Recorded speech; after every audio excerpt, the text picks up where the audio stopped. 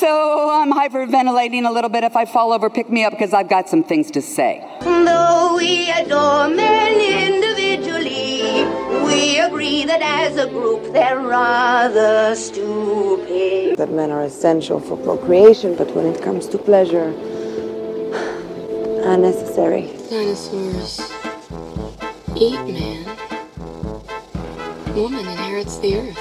Safety lights are for dudes. Safety lights are for dudes. Well, put some skates on. Be your own hero. Hey, the New Kristen. Lord. Please give it up for the dazzling vocal stylings of Miss Kimberly. Hello, everybody, and welcome to episode 101 of Citizen Dame, the podcast where we talk about the things that we love, the people that we hate, and all sorts of fun stuff in between. I am Karen Peterson, and with me, as always, is my lovely co-host, Lauren Humphreys-Brooks. Hello.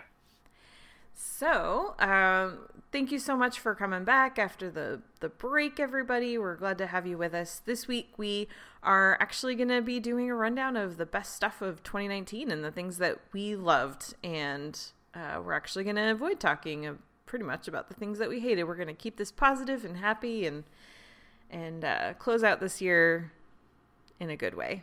Right? Yay. Yay. So we're not talking about garbage people. We're not talking about fanboys that are really irritating. We're just going to skip all that. But before we get into it, Lauren, how are you? I am good. I'm still recovering from Christmas and actually being oh, now I have to be productive again. That's stupid. Such a bummer. Yeah. I convinced my entire family that we should go on a cruise next year for Christmas. And let me tell you, it did not take a lot of convincing. That sounds like a great idea, honestly. Yeah. I'm pretty stoked. So now I'm already looking forward to next Christmas. All right. So, this week, I still can't believe that we've hit 100 episodes. And that we're now into the 100s. Yeah, it's that we are very accomplished and spectacular people, obviously. So it's not easy to do this, guys, to record 100 episodes. Go back and listen to our first episode. It is crazy different. It is a different world. It really is. And it's funny because that first episode wasn't even actually our first episode. The first one never made it because we had recording problems and audio problems, and I was learning how to do it, and I kind of couldn't get that one to work, so we recorded again, and that was how that all went down. Yes, the first episode is pretty funny, the real one. Our first episode, the one that we actually recorded, was the one that we actually covered chapter 1. Right? Yeah. I remember that. Wow. Yeah, and then there was all kinds of feedback and everything like that. It was not good. It's unfortunate. Nope. But it was, a work in progress, and now this is a well-oiled machine. We've got our shit together. We know what we're doing. Mostly. In life. And on the podcast, not in life. Yeah. I'm much more confident and capable with the podcast than I am with my day-to-day. But that's okay. Anyway, so this week we are going to go through the best of 2019 and all of our, by best we mean favorite. And so we're going to talk about our favorite movies, our favorite actors and actresses, our favorite thirst discoveries, all kinds of things. So let's actually start with costume design. I think this was an interesting and cool year for some really great costume work. So, Lauren, what do you have for that? I am terrible on costumes, as I have said before, and I think that I should be forgiven for this.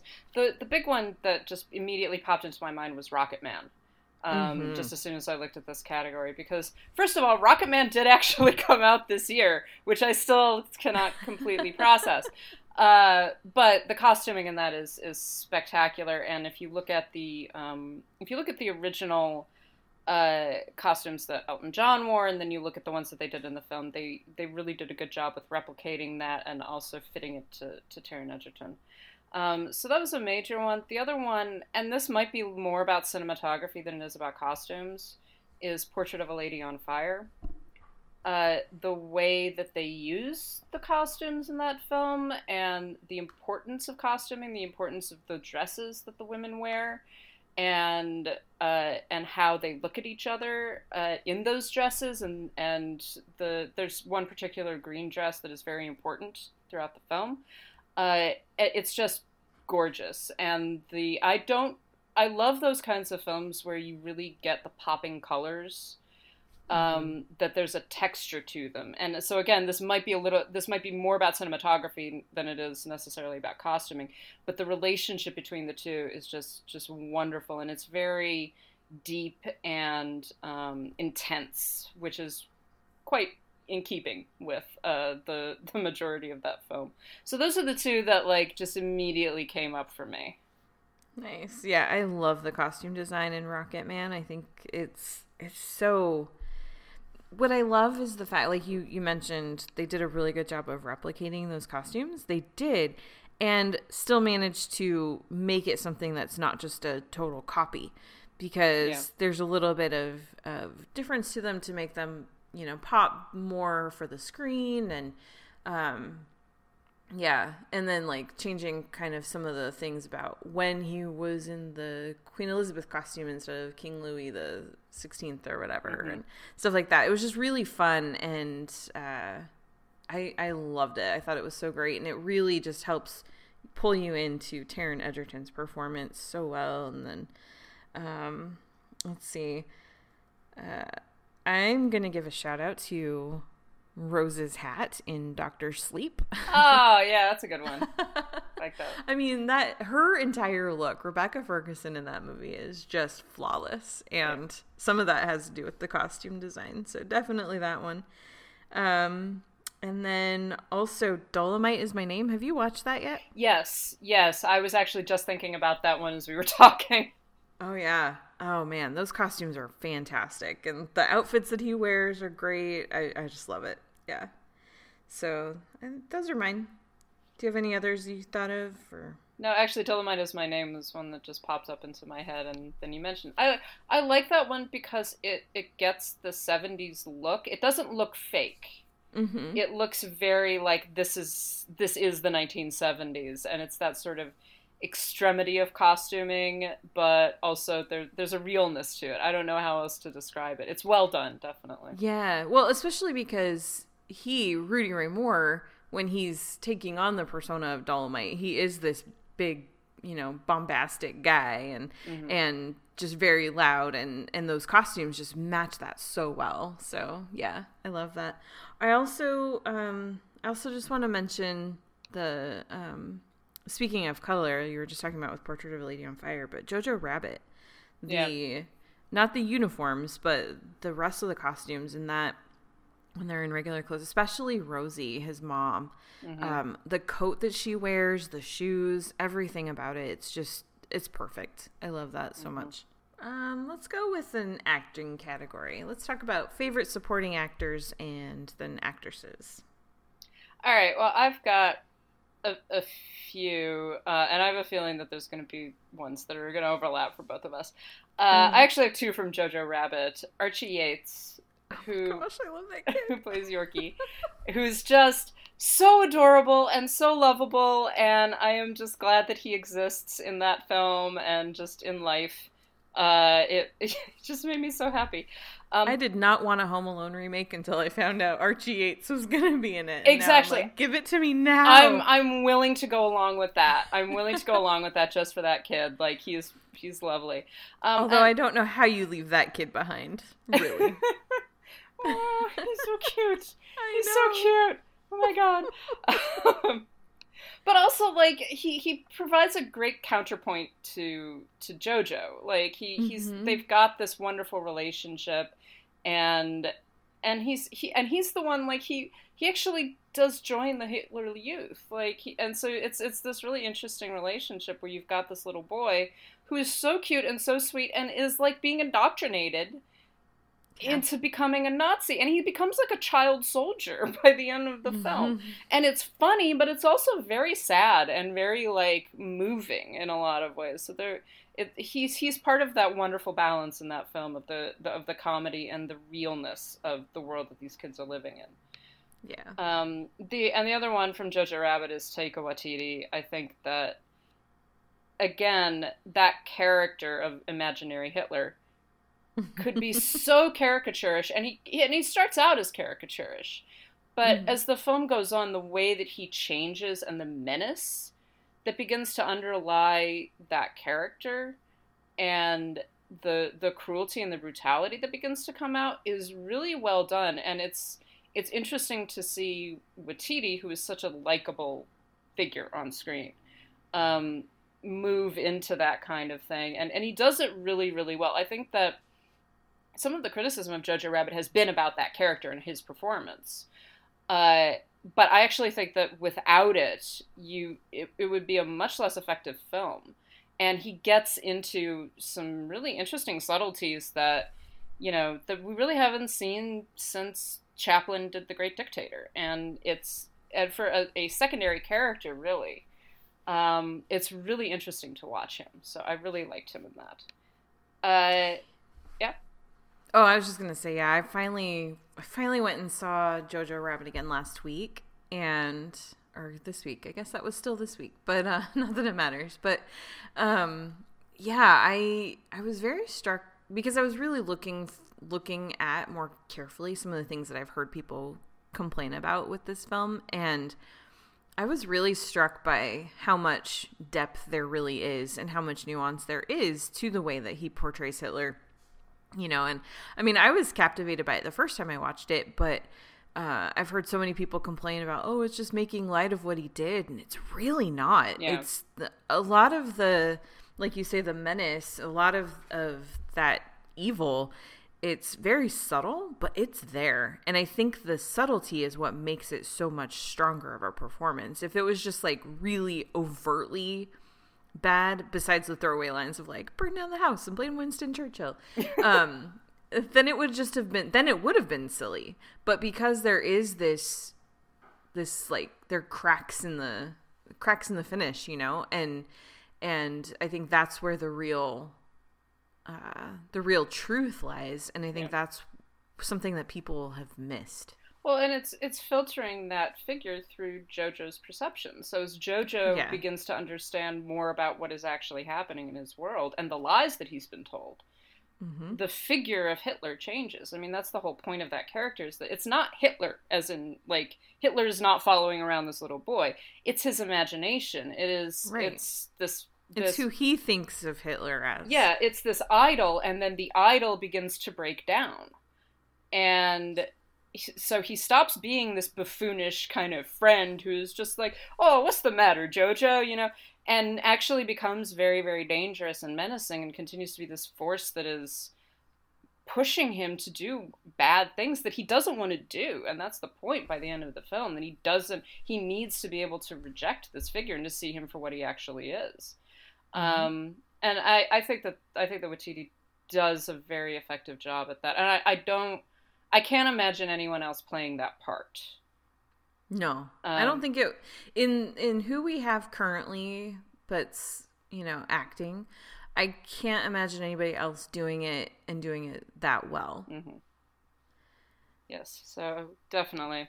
I have a feeling Jojo Rabbit's going to pop up on a lot of our things. Oh yeah, for sure. So I had two others. The other one that I just recently saw this movie, Shia LaBeouf in Honey Boy. Mm-hmm. Who you can make an argument about that he's really a co-star. Whether or not he's a supporting actor is a question, but he's great. And I'm saying this as someone who has spent so many years hating Shia LaBeouf. and then I've see him in this movie. I'm like, oh my god, he's really talented. He's really talented, and he again, you're talking about that combination of sort of lovability and menace. And on the one hand, I'm like, there are things that I like about this character, and that you almost feel sorry for him in places, and at other times he's vicious, and it's a very complicated performance, and I think he does a great job with it. Especially considering that he's basically playing a version of his own father. Yeah. Yeah, and the story about how he got his dad to sign the rights was pretty interesting too, and how he had to tell him like, "Oh no, we're not going to make you look bad." And yeah. It's a film. And then the other one, and again, this is a question. This is really a co-star, but I wanted to put him on a list somewhere. Willem Dafoe in The Lighthouse. Who? Have you seen The Lighthouse yet? I have, yeah. You have. I have a feeling that you don't have the same feelings about it that I do. I think that he's very good. He is very good. All right, I think that we could agree on that, definitely. Willem Dafoe is wonderful, and I just love, again, that maybe this is like what is happening right now, the combination of buffoonery and menace, that it's just one hell of a performance, and he's like Captain Ahab and Popeye and Long John Silver and like the Old Testament God, all splooshed into one. He is fantastic. And just whenever he's on screen, I was like, oh my God, like how can you watch anyone other than Willem Dafoe in this movie? Because he's just so fascinating. So those were mine. I think that there are probably even others that are just as good, but there have been some great performances this year, I have to say. There really have.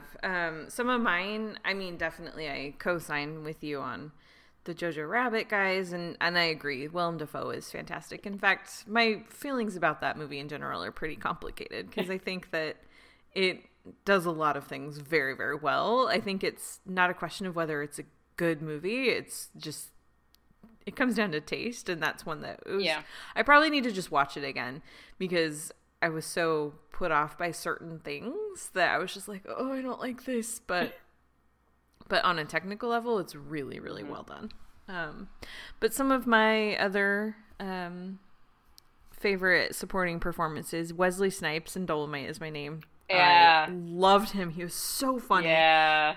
And it's so good to see him back and just doing great work. I mean, after earlier this year when we got to see him pop up very briefly in an episode of What We Do in the Shadows, and that was really funny. And then seeing this character in Dolomite, it's just, it's great to see him. And that movie is just so good. If people haven't watched it, you really need to go watch it. I also, Jamie Bell in Rocket Man.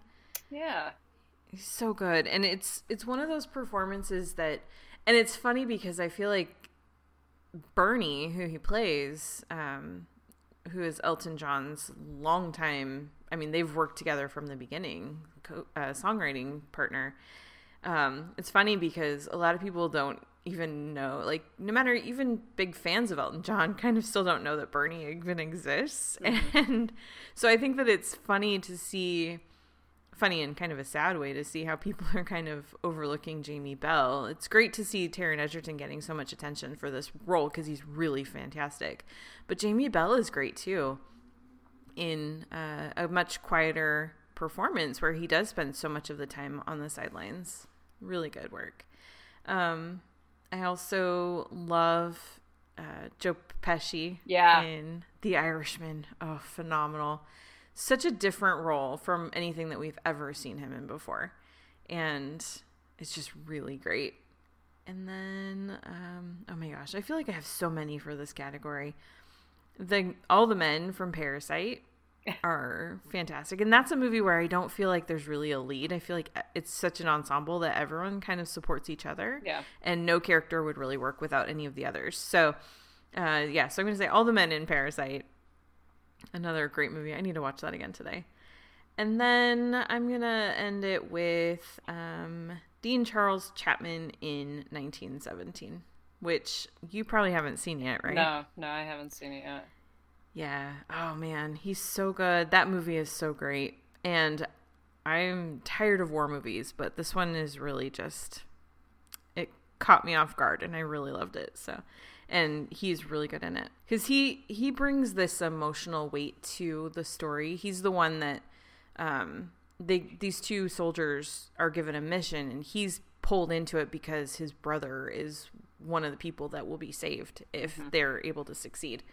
And so he's got, I mean, his buddy that he brings with him, of course, wants to save all these, hundreds of lives, but he's got a more personal reason. And Dean Charles Chapman, who people know from Game of Thrones, he was Tommen Baratheon. It's just interesting to see how he's grown up, and there's this, even though he's still really young, there's just this really lovely maturity and just beauty that he brings to this role, and some of the things that they go through together, it's just heartbreaking, but he just brings this quality of just continuing to go, and you could just imagine this poor kid in this real war. And yeah. Any others? Well, when you mentioned Joe Pesci, I was like, oh, I can't believe I didn't put Joe Pesci on there. And also Al Pacino. Yeah. Who is, he's kind of playing, he's that extremity, but he's perfect for Hoffa. Mm-hmm. And playing up that Pacino extremity, and it actually is, again, a very nuanced performance. Like, he's bombastic and he's loud and he's obnoxious, but he's also really lovable. And, spoiler alert, when he dies, it is heartbreaking. And the relationship between him... Hoffa died? What? I was always amazed, like, the number of people just like, oh, he was spoiling it. It's just like, it's a literal part of history. Like, do you not... as soon as it's just like, oh, Jimmy Hoffa, oh, Frank is going to kill him, right? Yeah, that's what's going to happen. But I loved his performance, and there's the one scene where he's like yelling at everybody, calling them all motherfuckers, and at one point he just like can't get the words out almost. It's like, and I loved it. It was just like, oh my God, because that feeling, I guess there's a sympathy there. Just like, I can't. Yeah, that experience, and he captured it really, really well. So yeah, props to Al Pacino. Yeah, definitely. Awesome. Okay, so let's now talk about supporting actresses. Okay, I think I have some odd ones. So one of mine is Toni Collette in Knives Out, just because I loved her. Yes. I loved her so much. So good. Oh my God. I also have Jamie Lee Curtis in Knives Out, and I think we discussed this when we were talking about the film, that we just really want them to have their own spin-off series. Mm-hmm. The two of them together are wonderful, but I think that Toni Collette, of all of the people in that movie, is just so happy to be doing what she's doing. She just seems to be having such a fantastic time. Billie Lourd in Booksmart, who... Yeah. And I wanted to put the Booksmart girls on a couple of different places, but I'm like, but are they supporting? Are they not? But Billie Lourd is definitely supporting.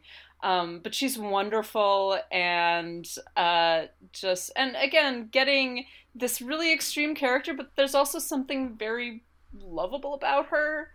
And I swear to God, I went to college with girls like that. They're just like, you are so fucked up, but you're also such a lovely person. Like, underneath all of that, there is goodness, Yeah. And I also just like the fact that she keeps on popping up in random places like a witch. How did you get here? How did you get here? I also had Emma Thompson in Late Night. Yeah. And I feel like we've kind of forgotten about that film almost, but she's really good in it, and gets that she's good in just about everything that she does. But she does get nuance into a character that, again, could have been very broad and very one note, but she actually gets a lot of interesting elements into that character. She's also just very funny. Mm-hmm. And I think the unsung hero of Uncut Gems is Idina Menzel. Yeah, she's great.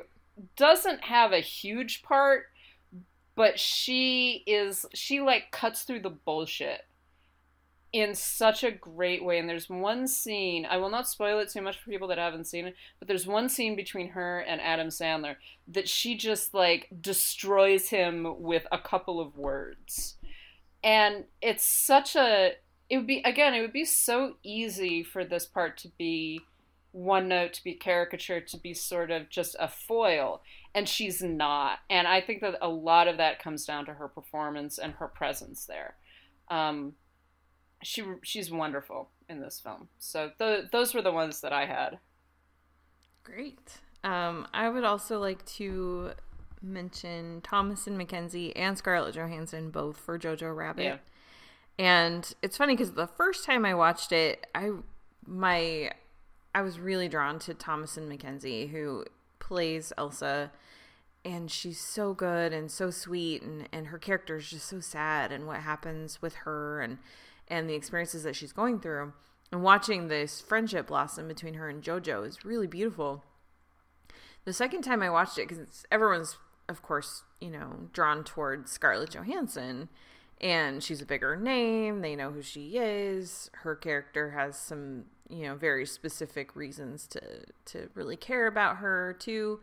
And it's funny because when I watched it the second time, I was like, wow, there's really a lot more here than I realized the first time. And it actually is a very, very good performance. And I really want Thomasin McKenzie to get nominated for an Oscar, but after seeing it a second time, I'm like, no, you know what? If Scarlett got in, I'd be okay with that, because this movie just needs representation. It's so good, and it needs Oscar nominations, and both of them are very worthy. Mm-hmm.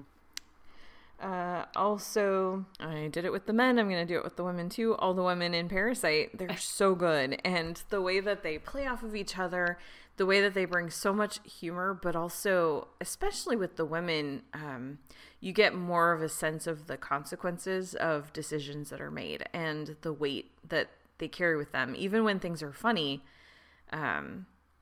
it's with the women where you really get the heart of the story. Yeah.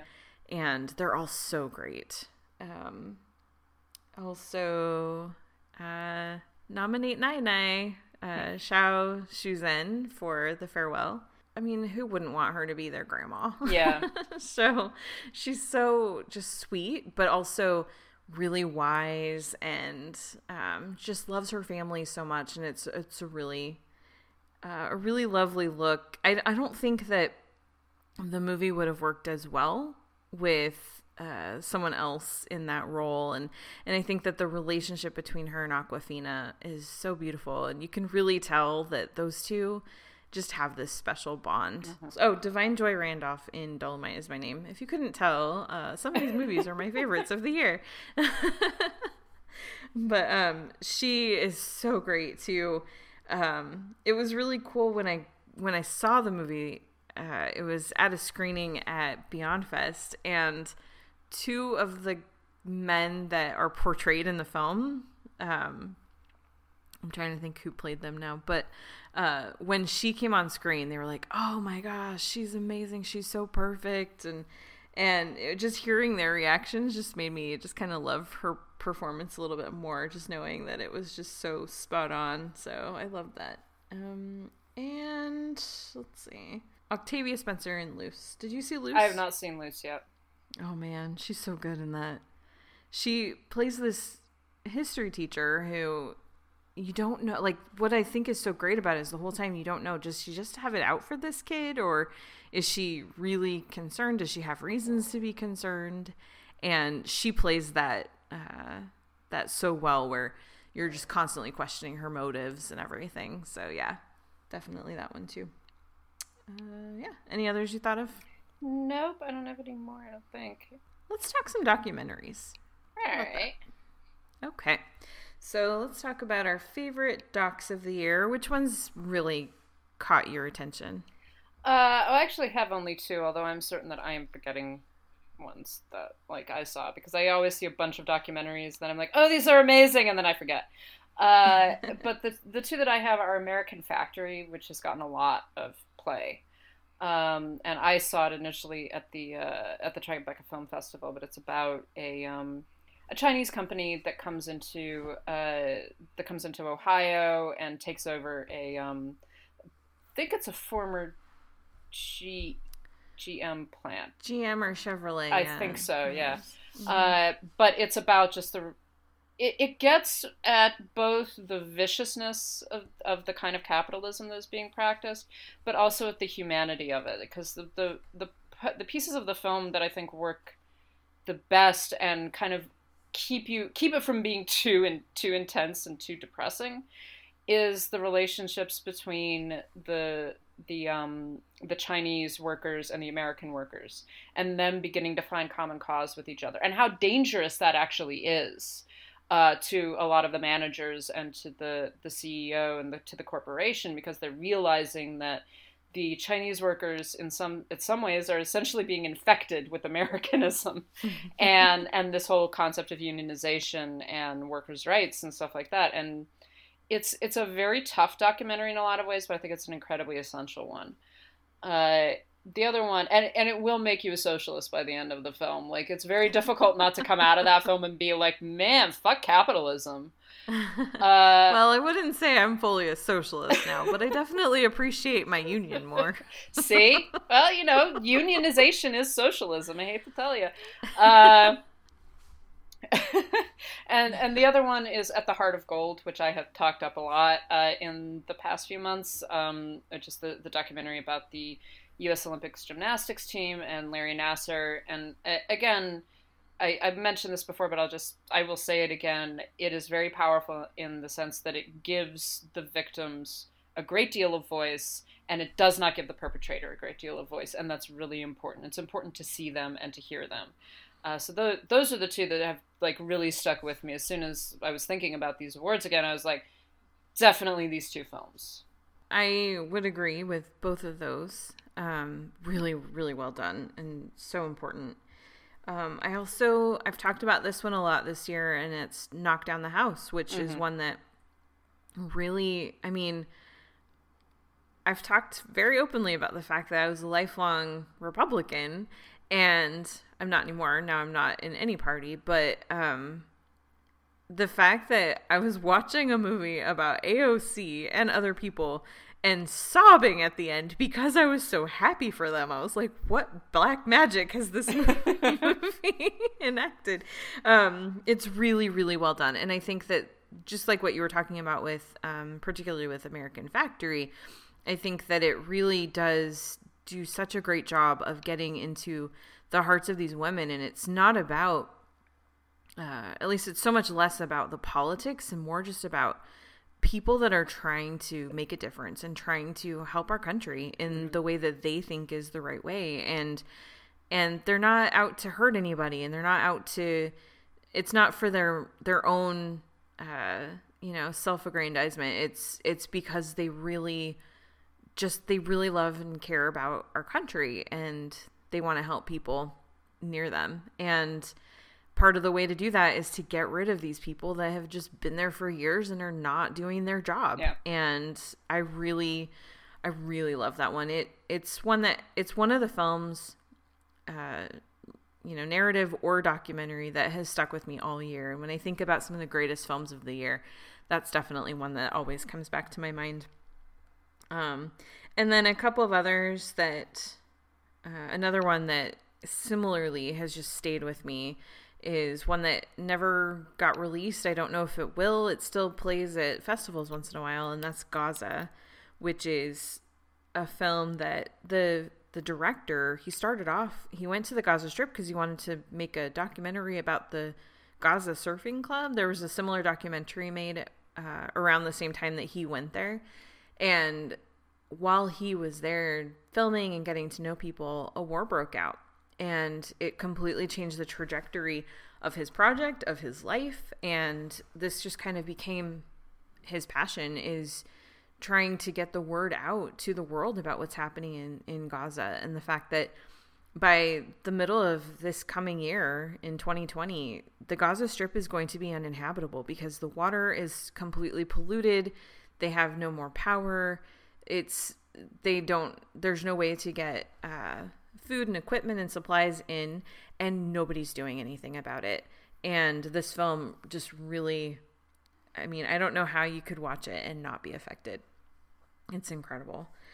But then a fun one that I saw this year that I loved too was Ask Dr. Ruth. Just still haven't seen. I need to. Oh man, I think it's on Hulu or It's on Hulu. It's been on my list for a while. I just haven't gotten around to it. Oh man, yeah, it's so like you really get such a great in-depth look at who she is as a person, Dr. Ruth Westheimer, and I mean, growing up, I just knew her as the grandma that talked about sex all the time, which is what she was known for. But there's so much more to her life. Like, the fact that she was an on-air radio sex therapist is one of the less interesting things about her life once you really start to get to know who she is. And I mean, that's saying something. Yeah. So, yeah. And it's just a fun, really lively look at her. And she's just so spunky still. She's in her 90s and she's just so funny and doesn't take life seriously, which is really incredible when you look at what she's been through. And yeah, I highly recommend that one. If you just need something just good and that will just leave you feeling happy, that's one to watch for sure. Yeah. Any others? I did want to mention, because again, I always think of something else. I've mentioned this film a number of times, but it's the other film that Martin Scorsese directed this year, Rolling Thunder Review. Which I have not watched. Which is a very, very good film, especially if you like Bob Dylan's music. I mean, and I love Bob Dylan, but it's a fascinating... It's difficult to call it a documentary, even though it uses documentary footage and it kind of purports to be a documentary, but there's a bending of truth and history, and it reminds me a lot of Orson Welles' F for Fake, which is a documentary but is also a lie, and it combines the two of them in a really interesting way. So it's on Netflix, and it's a long film, but if you're into music, if you dig Scorsese, if you like Dylan, then it's very worth watching. It's a well-made film. Yeah, nice. I need to watch it. That has been on my list for a while, so I will get to it very soon. Okay, so let's go now to... Let's mix it up a little bit. Let's talk about our thirst discoveries for the year. I haven't made many. Okay, I'm going to admit, just because I watched Peanut Butter Falcon last night. Do it. Watching Peanut Butter Falcon, I was in a very disturbing position of being attracted to Shia LaBeouf, which... I was not prepared for. I was kind of prepared for it because people said, oh, he's really good in this. And I was like, oh, no. Oh, this is unfortunate. Yeah, so there's that. Taika Waititi. Yes. I have always known that Taika Waititi was an attractive man. But somehow this year, and no, not like him playing Hitler or whatever, but just like his I have no idea what sort of a person he is in real life, but he seems like a lovely human being. And I just enjoy watching him, and he's got such a wonderful sense of humanity and a love of humanity while also recognizing how nasty humanity can be. And I like that balance. So, yeah, Taika Waititi, I was like, oh, yeah, okay, I get it. I hope he's in more films. He's going to be in that movie with Ryan Reynolds this summer, Free Guy. And it looks dumb, but I am there for it because Taika Waititi is in it, and he shows his face. He's not a droid like on Mandalorian, and he's not, like in a costume like Korg or anything like that. And yeah. Oh man, I still think back to when I was shoulder to shoulder with him at a premiere this summer, and I did not talk to him because I didn't want to bother him, and that has just festered for 6 months. Because I love him so much. You should have just slowly turned and been like, I just want to let you know that I love you. And then walked away. I should have. Oh man. Yeah. Let's see. Some of mine this year. I also don't have a lot, but I'm going to say I have an appreciation for Taron Egerton that I did not have before. Yeah. And it wasn't because of the movie, it was because of the press tour for Rocket Man and watching him, and I don't know, it seems like he's grown up a little bit in the last year or so. And I don't know, I just found this new appreciation for him. I'm also going to say Kelvin Harrison Jr., who was in Loose and also in Waves. And I got to talk to him on a red carpet a couple months ago, and he is just so charming and so delightful and very, very cute. We won't talk about the fact that in both of those movies he plays a high school student because he is in his 20s, so it's okay. Let's see. And I already appreciated him, but my attraction to Adam Driver has really strengthened this year too. Man, that man is hot. Yeah. Yeah, I'll go with those. All right. Not going to admit to any of the others. No, I'm just kidding. No, there really aren't any others. It's been kind of a weird year. It's been more like solidifying the crushes that I already had, like Taika. Let's talk about scripts. All right. What are some scripts you liked this year? Unsurprisingly, most of the scripts it was interesting. A lot of the scripts this year, I think the comedies are in many ways, in terms of script writing, are better than the dramas. So the ones that I had were Jojo Rabbit, Knives Out, which is just a very, very clever script. Booksmart, Dolomite Is My Name, and Uncut Gems. Those are all really great. Really great. And I would agree with all of them. I would add Parasite and The Farewell. Actually, I want to say I love the script for Little Monsters, too. Especially the dialogue in that movie. Have you watched it? I have, yeah. It does have some great dialogue. I think I was a little more lukewarm on it than a lot of people were. Because I think that I like the tonal shifts, but I think there were places where it didn't quite gel for me or something. It felt like it was missing something in places. I think that spending the first half hour on the boring white dude was not a great choice. Yeah, it's like it takes the movie a little while to actually get to the point. Whereas if it had picked up like maybe right when he was dropping his nephew off at school or something like that. But yeah, it felt more like it was supposed to be his film and then it became someone else's. Yeah. But when it became someone else's, it was a much better movie. Also Extraordinary. Yes. That is a great script. And so funny. Oh my gosh. I love the wordplay and just, oh man, it's so good. How about romantic or sexy scenes? Have there been many romantic or sexy scenes in this? I couldn't really think of this many. Year? I mean, honestly, the only one that even like popped into my head was like most of Portrait of a Lady on Fire.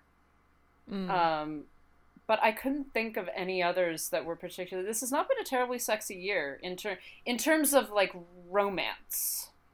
Yeah. Yeah, it really hasn't. I'm scrolling through my list of all the movies I've seen, and it's like, I think as far as romantic, not sexy, but romantic scenes that really that I loved is the Your Song scene in Rocketman when he's singing to Bernie. It's just so beautiful the way that they do that, and it's interesting when you know that they have this love, but it's ultimately very platonic. But it's such a beautiful scene, and I mean it makes me cry to watch it. So, I guess in terms of sexy scenes, when we first meet J-Lo in Hustlers. yeah, that was the one that I thought of. I was like, I mean, can't argue with that. Well, and when we meet her on the roof and she's like, climbing my fur. Okay. Don't mind if I do. We're going to talk about Hustlers more, but I was fascinated I watched it a couple days ago with my parents again, and I was fascinated at how much of particularly J-Lo's introduction was from Destiny's perspective. So that whole scene of her first pole dance and the introduction with the fur and all of that, that's the way that she's looking at this woman, and it's really interesting. It's an interesting dynamic that they establish right off the bat, and it is this like combination of attraction and platonic friendship that sort of melds together. It's a really interesting formation. Yeah, it is. Well, let's continue on those lines then, since we were talking about Hustlers, and talk about use of modern music and dance in film this year. Well, the two that I have are Hustlers and Rocketman. So yeah, Hustlers in particular, the needle drops in that film are very well placed. Yeah, definitely. But I'm also going to add, speaking of really perfect needle drops, The Two Popes, which was surprising. Which I haven't seen yet. Oh, man. Oh, yeah, it's so good. There's a moment where it goes into Dancing Queen that I'm not going to tell you where it's at because I don't want to spoil it, but it's just so unexpected and so funny and just perfect. And just the music in that movie, especially, I mean, Pope Francis, I'm not Catholic, but I really love that man. And I am so just in awe of him. And one of the reasons that I think that or one of the ways that they really show who he is in the movie is through the use of music and the kinds of music that he listens to. And it's like, it's kind of the sense of Pope Francis. He's just like the rest of us. And I love that. I'm also going to say basically the entire soundtrack of Captain Marvel is perfection. And when she goes into the big fight scene playing Just a Girl, I love that moment so much. And then dance scenes, I mean, how can you not love this dance between JoJo and Elsa at the end of Jojo Rabbit? Oh, just kill me. Those kids. All right. Okay, so let's talk about lead performances then. Sounds good. Male or female? Let's start with the men. Who are some of your favorite male leads this year? I have many, actually. I keep on adding to my list. So Robert De Niro in The Irishman, Taron Egerton in Rocketman. I never thought I would say that I liked Taron Egerton in anything, but I liked him in that movie. Eddie Murphy in Dolomite Is My Name. Roman Griffin Davis in, I don't know why I said Jones. Davis in Jojo Rabbit plays Jojo. Antonio Banderas in Pain and Glory. Adam Sandler in Uncut Gems, and I wanted to put him on this list just because he made me cry several times. Tom Hanks in A Beautiful Day in the Neighborhood. Oh, so good. So good. I co-sign with all of yours. The only ones I would add would be Jonathan Pryce in The Two Popes, who's so good. And then I'm going to consider it a lead performance. I'm going to say Daniel Craig in Knives Out. Oh, yeah, he's a lead. Yeah, and then also George McKay in 1917. And it's funny because a couple of people were trying to argue with me when I said that one is a lead and one is a supporting, and I was like, I have seen the movie and you have not, so I'm correct. And he's so great. As much as Dean Charles Chapman plays the guy that has kind of the more emotional connection, more immediate emotional connection to what their mission is, George McKay and what he goes through and what he endures, he's so just, I mean, it's phenomenal. It's really, really great work. And then also Kelvin Harrison Jr. is really great in Loose. He's great in Waves too, but I think Loose is one that people really need to not skip. He's so good. How about female leads? Again, I keep on being confused as to what I should count as a lead and what I shouldn't. So I'm going to count all of these people as leads. So screw everybody who does not agree with me.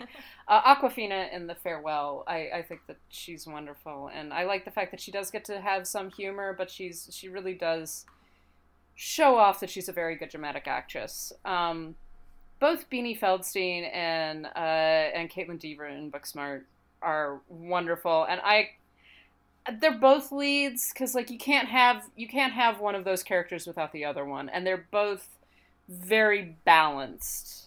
Yeah. Constance Wu and Jennifer Lopez in Hustlers. Again, you can't really have one without the other. It's hard to say. In a certain sense, it's Destiny's story, but I think that they balance each other out so well that they very much are co-stars.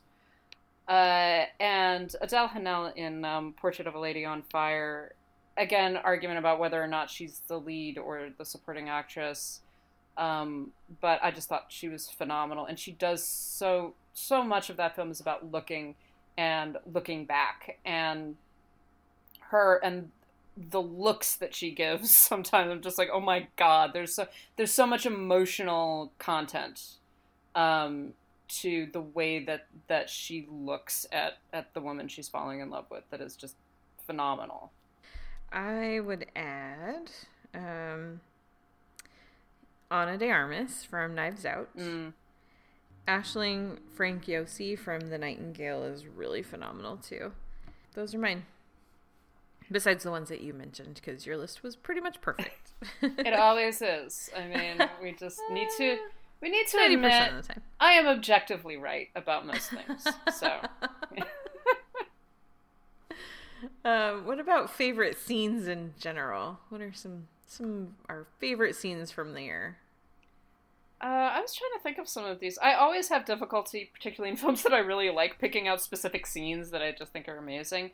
The reveal of the solution in Knives Out, I just adored. And actually, one of the reasons why I adored it, and my props to my father for pointing this out, Daniel Craig, for some reason, gets up, takes off his coat, rolls up his sleeves while he's like doing this whole thing, then rolls his sleeves back down and puts his coat. It's one of the weirdest sequences, and I'm just like, why is he doing that? Because it looks like he's preparing for something, and then he doesn't appear to be.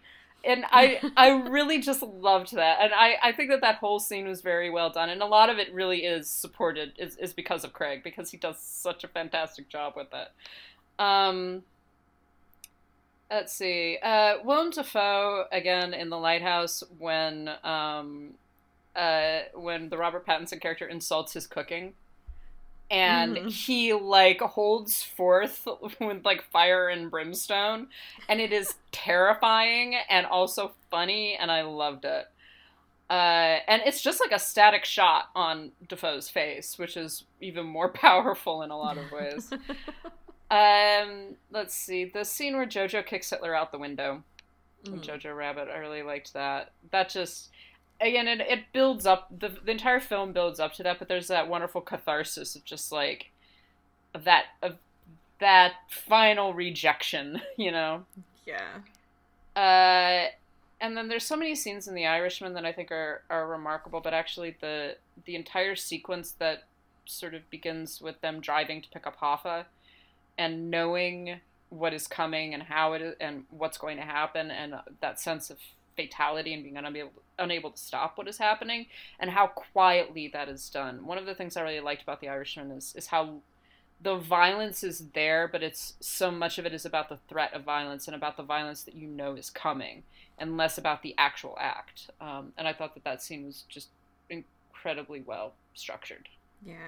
Oh man, that whole movie, so great. I wish that people would stop whining about, I don't know. Anyway, so on the subject of Knives Out, I love the scene when you're first seeing the interrogation, and the way that it cuts between everybody, and like, oh no, he loves me. I hate that guy. Like, it's just so funny the way they do it. Like, oh no, everyone loves that I'm running the publishing house. He sucks at that. You know, it's just, it's so funny and gives you, in such quick succession, gives you so much about each of those characters and everything that you need to know, not only from the way that they present themselves, but from the way everybody else talks about them too. Ready or Not, I love the scene, well, I love all of that movie, but at the end, especially when the sun comes up, yeah, and you're like waiting and you don't know what's gonna happen, and yeah, that's brilliant. I love, oh man, there's so many. I don't have a ton of really great things to say about it, but I think there's a scene in The Rise of Skywalker between Rey and Kylo Ren that is really, really good. And then that leads into a scene that's just Kylo Ren that just killed me. It was so good. And it's like the one moment in the movie that I felt like, wow, this is really great. I wish they had built the entire movie around this, and I think that they think they did, but yeah. And then also when Jojo and Yorkie are in the tent while they're at the Hitler's youth camp, and they're talking, and Jojo's saying that he's gonna be best friends with Hitler, and Yorkie just has this look on his face, and he's like, I thought I was your best friend. And it's so cute. Oh my gosh, those kids. Pretty much every scene that they're in together just melts my heart. Yeah, they're it's really just so cute. sweet. Let's talk about some direction. All right, there've been some really good films this year. You know, every year people talk about, people are like, oh, this year's just been the worst for cinema. And every year I'm like, what movies have you been watching? You're obviously just seeing bad films. So I actually have 6 best directors. Taika Waititi, Martin Scorsese. I think that Scorsese, amazingly enough, keeps on getting better. And the 2 films that he released this year, just amazing films. Lorraine Scafaria, who directed Hustlers. Celine Sciamma, who directed Portrait of a Lady on Fire. Lulu Wang, and Mariel Heller. Yeah, all of those definitely. And then I would also add Jennifer Kent for The Nightingale. Mm-hmm. And Sam Mendes for 1917. Do we want to talk about hot dads? I have no hot dads. I have none either. Let's skip that. Not a great year for dads. So someone had kept on mentioning that they really found Adam Sandler attractive in Uncut Gems, and I'm like, okay. Oh. That's a choice. It is a choice. It's a type, definitely. You know, I think he's great in Uncut Gems. I don't think he's hot, but, you know, there you go. Yeah. Okay, so let's go to foreign language films. I have a feeling that this is going to be pretty self-evident. Portrait of a Lady on Fire. I love that movie. I'm shocked. It is such a good movie. It is. I think it's the first film that I actually really properly cried at this year. Nice. So that Atlantics and Parasite, I think that, you know, but for both Portrait of a Lady on Fire and Parasite, they've been talked up a lot. They've been these films that have kind of gotten a lot of play. They're definitely getting nominations, but they actually are that good, and I like seeing that. I love seeing films that are just like, these films deserve the praise they are getting. Mm-hmm. Yeah, the only one that I would add to that list is The Farewell, which is 80% in Mandarin. Yeah. So as far as I'm concerned, that's a foreign language film too. So, yeah. Great year for international films, really. Yeah. At least, I mean, I think every year is good. The world makes great movies. I think it's great that we're getting more opportunities to see them here. And that watching films from places like Nigeria and Nepal and Colombia, it's becoming much more common and easier to access. Mm-hmm. And I'm really glad about that. How about comedies? Again, I think this is going to be really predictable. Jojo Rabbit. What? No way. Ready or Not, Knives Out, Extraordinary, and I'm also going to put Parasite in there because I consider it more of a comedy than a drama, but that's an argument to be had. Yeah, I don't know which one I would put that in, honestly. That's a tough one. I laughed at it, so I'm going to call it. It's very funny, but it's also kind of a thriller. It's also a little bit horror. It's like, it's amazing how it really does cross all the genres. I will add Booksmart and Knives Out, and Dolomite Is My Name. Yes. That sounds good. And what about dramas? Let's see, what did I have? Oh, Uncut Gems, The Farewell, The Lighthouse. Again, these films that are overlapping between, like, are they a comedy? Are they a drama? Is it a horror film? Mm-hmm. How do we categorize these things? I also have Portrait of a Lady on Fire. Obviously, I liked this movie. If it should be nominated for all the things, obviously. Yes, of course. I'm also going to say Paddleton is one that stuck with me. I watched it at Sundance last year, and it ended up having a very small release, and then it was put on Netflix. Well, they actually produced it. And it's a pretty simple story about these two men that are just best friends and just two guys that really don't have anyone else but each other and dealing with impending loss because one of them has a terminal diagnosis. And it's actually Ray Romano's always kind of bugged me, but in the last couple of years, I'm really starting to appreciate him and seeing him as actually a pretty good actor. Yeah. And same with Mark Duplass. So I think the two of them, they're the friendship that they build in that is really great. And it's just, like I said, it stayed with me all year. Loose, which is a drama that plays like a thriller, and I've talked about that one a lot. Yeah, The Two Popes is one that's like, it's funny, but I think it's more of a drama too. It deals with some really serious things. And The Nightingale.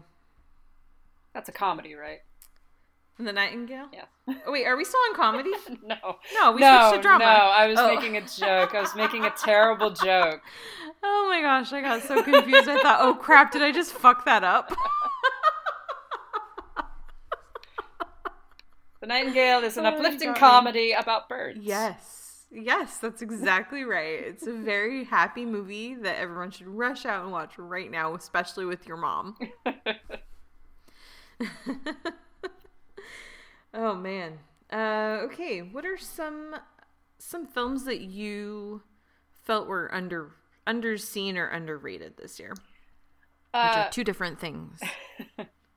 The one that continues to pop up into my head, and I think we talked about some of these films last week, or last time we recorded actually.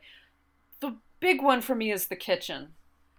Yeah. The Kitchen deserved, like, I don't know why there was so much hatred for that film. It has some wobbly bits, but it is actually a very, very good film, and I don't get why people were so nasty about it.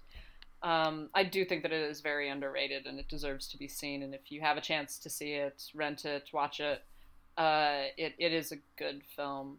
I actually think in some ways, I feel like that this is getting swept under the rug because of other more spectacular films, I guess. But A Beautiful Day in the Neighborhood is a very low-key film in a lot of ways, and it's wonderful. Like, again, you know, if we're going to measure the goodness of a film based upon how many times I cry in the movie theater, A Beautiful Day in the Neighborhood definitely wins a couple of awards because it gets at some of the emotions, and of treating of positive masculinity and what positive masculinity looks like and what it can mean and how important that is to have, like, people like Mr. Rogers and good representations of masculinity and ways to begin to heal yourself. I think that that's incredibly important, and it's not, I feel like it just isn't getting the attention that it deserves. I agree with that completely. And I mean, I've talked pretty openly about the fact that I didn't grow up with Mr. Rogers. We were not a Mr. Rogers house, and this movie still affected me, even though I didn't have any sort of, you know, nostalgic connection to the set or to any of the characters or any of that. Just the story, mostly between Matthew Rhys and Tom Hanks, and watching the two of them together. It really, it was such a positive emotional experience. Yes, definitely. Did you have any others? I did not have any others. I was trying to think of other films that have been underrated. I think that Charlie's Angels was underrated, but just because I think everyone was like, it should be this. And it's just like, it is literally just a fun movie about women beating people up. Like, I don't know what you want from this film. Yeah. That happens so much where it's like people judge a movie based on what they think it should be instead of looking at what it is and what it accomplishes. Yeah, exactly. I would say for underrated or underseen movies, I mean, I think Jojo Rabbit is still underseen. And it's unfortunate that those, you know, people that had just knives out for it back at the festivals when it first hit have just completely tanked the Metacritic and Rotten Tomato scores. I mean, those have creeped back up a bit, but people think that the scores are indicative of a broad consensus of critics, and it's not. And that really sucks. Because it's such a, I mean, as we've talked about a lot today, that is such a great movie. Mel Brooks says it's fine. Mel Brooks says it's great. Yeah, exactly. And then I'm going to say Black Christmas. Not a lot of people went and saw it, and some of the ones that did are a bunch of whiny men who have taken to altering the trivia on IMDb so that it says all kinds of wonderful things, like they sacrificed a male cat and donated it to a shelter because they wanted a female cat. Like that kind of bullshit. Just really stupid things. Really? Like, oh, they said in it. Oh, yeah. Go read the trivia for Black Christmas. Like, I mean, maybe some of it's been corrected now, but there's something where it like says that they said in an interview that they hate all men. It's like, yeah, they're both married to men. I'm guessing they don't hate just all like of not them. all men. Exactly. Just yeah, you. no, it's you specifically, random internet guy. Exactly. We hate you specifically. Yeah, it's pretty crazy, and it's just like, man, I mean, that's when you know you're doing something right, when you just get the man babies so upset that they have to go take to the internet and try to tear you down. I really want to see this movie now. I was kind of like, I generally don't like Christmas-based horror films, because I feel like it damages the holiday for me a little bit. But I'm okay with watching them after Christmas. So I really should go see Black Christmas if I can get a chance to. You really should. It's such a... I mean, I said this the day that I saw it. It's a better Me Too movie than Bombshell is. It doesn't surprise me. No. It's also written and directed by women. Go figure. Yeah, so, I mean, there's just so many good movies out there. Just, yeah. I would like to know from the listeners, like, what are some movies that you think have been underrated or underseen this year? And maybe something that we've never mentioned that you want to, you want us to watch or you want to recommend or whatever. I'd like to hear that. What about just our favorite movies overall? I think that's pretty obvious from the conversation we've been having. Yeah, really. I think this is going to overlap with a lot of different things. So, I mean, some of mine, The Irishman, Jojo Rabbit, obviously, Uncut Gems, A Beautiful Day in the Neighborhood, Booksmart, Knives Out, what else? Honey Boy. I really liked Honey Boy. I got to see that not long ago. The Lighthouse for me, Portrait of a Lady on Fire, Hustlers, Parasite. Yeah. Jojo Rabbit, Parasite, The Farewell, 1917, Knives Out, Booksmart, The Two Popes, The Irishman, Loose. I actually really liked Ford v Ferrari too. I thought that was a good one.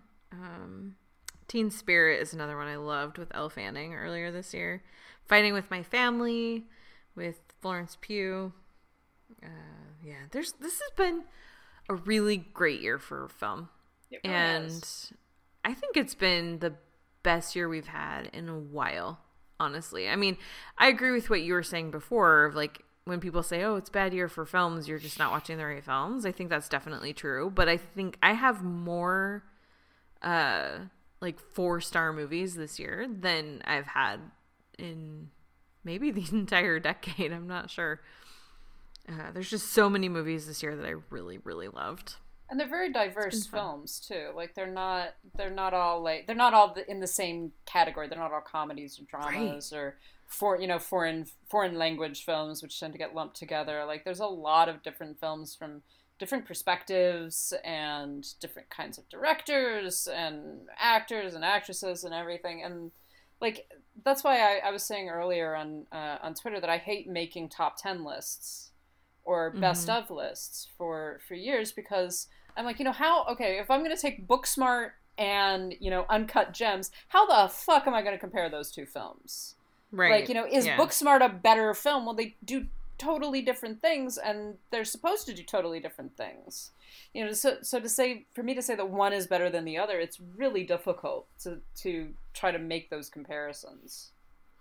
Yeah, no, I agree with you, and I hate ranking, and unfortunately being in this business, it's something that's kind of expected in certain circles, and so that's why for this one we both were like, let's just say what we love and not worry about putting it in an order. But But yeah, like for a word circuit, I have to do a top 10, and I'm like, but I like 15, you know, and it's hard. But with that in mind, we did put together a list of the best films this year about women, which we did this last year too. Last year we had 10.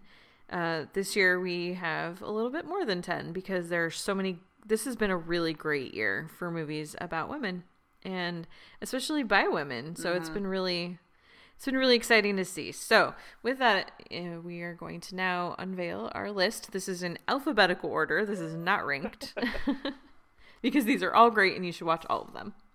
And I think all of these you have heard at some point or another during this episode.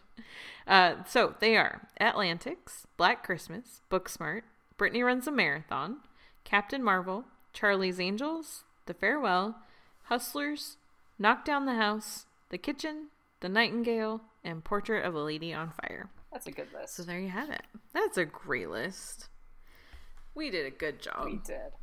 We're pretty good at this. There's some great films that are coming out. I was just looking at those. I think most of those, all of those, I'm not certain about Knock Down the House, but most of those are directed by women.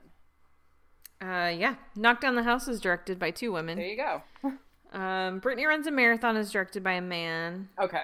Captain Marvel is co-directed by a man. Captain Marvel is co-directed. But yeah, Atlantic's woman. Yeah. Black Christmas, woman. Booksmart, woman. Charlie's Angels, The Farewell. Huh. We didn't even try that, guys. So just is how it happened. Exactly, one of these films was solely directed by a man. Right. Yep. Exactly. Thus proving That's pretty great. that we can, in fact, have an all-female Oscars. Yes, we can. Best pictures, directed by, etc.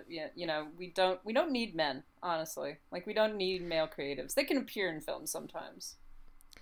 They can. Only to look pretty. And I just remembered another, thirst discovery that I had this year, speaking of The Kitchen. I never had anything for Domhnall Gleeson before, but I kind of do now. But maybe it's just his character in The Kitchen. You mean when he plays a violent psychopath? Yes. Okay. But, he has a good reason. Yeah. He kills bad guys. He's not.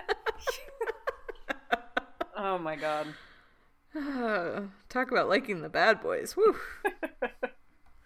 Yes, he teaches one of the characters how to effectively murder and dispose of the bodies. Yeah, his lesson on how to basically dismember someone. It's, I don't know.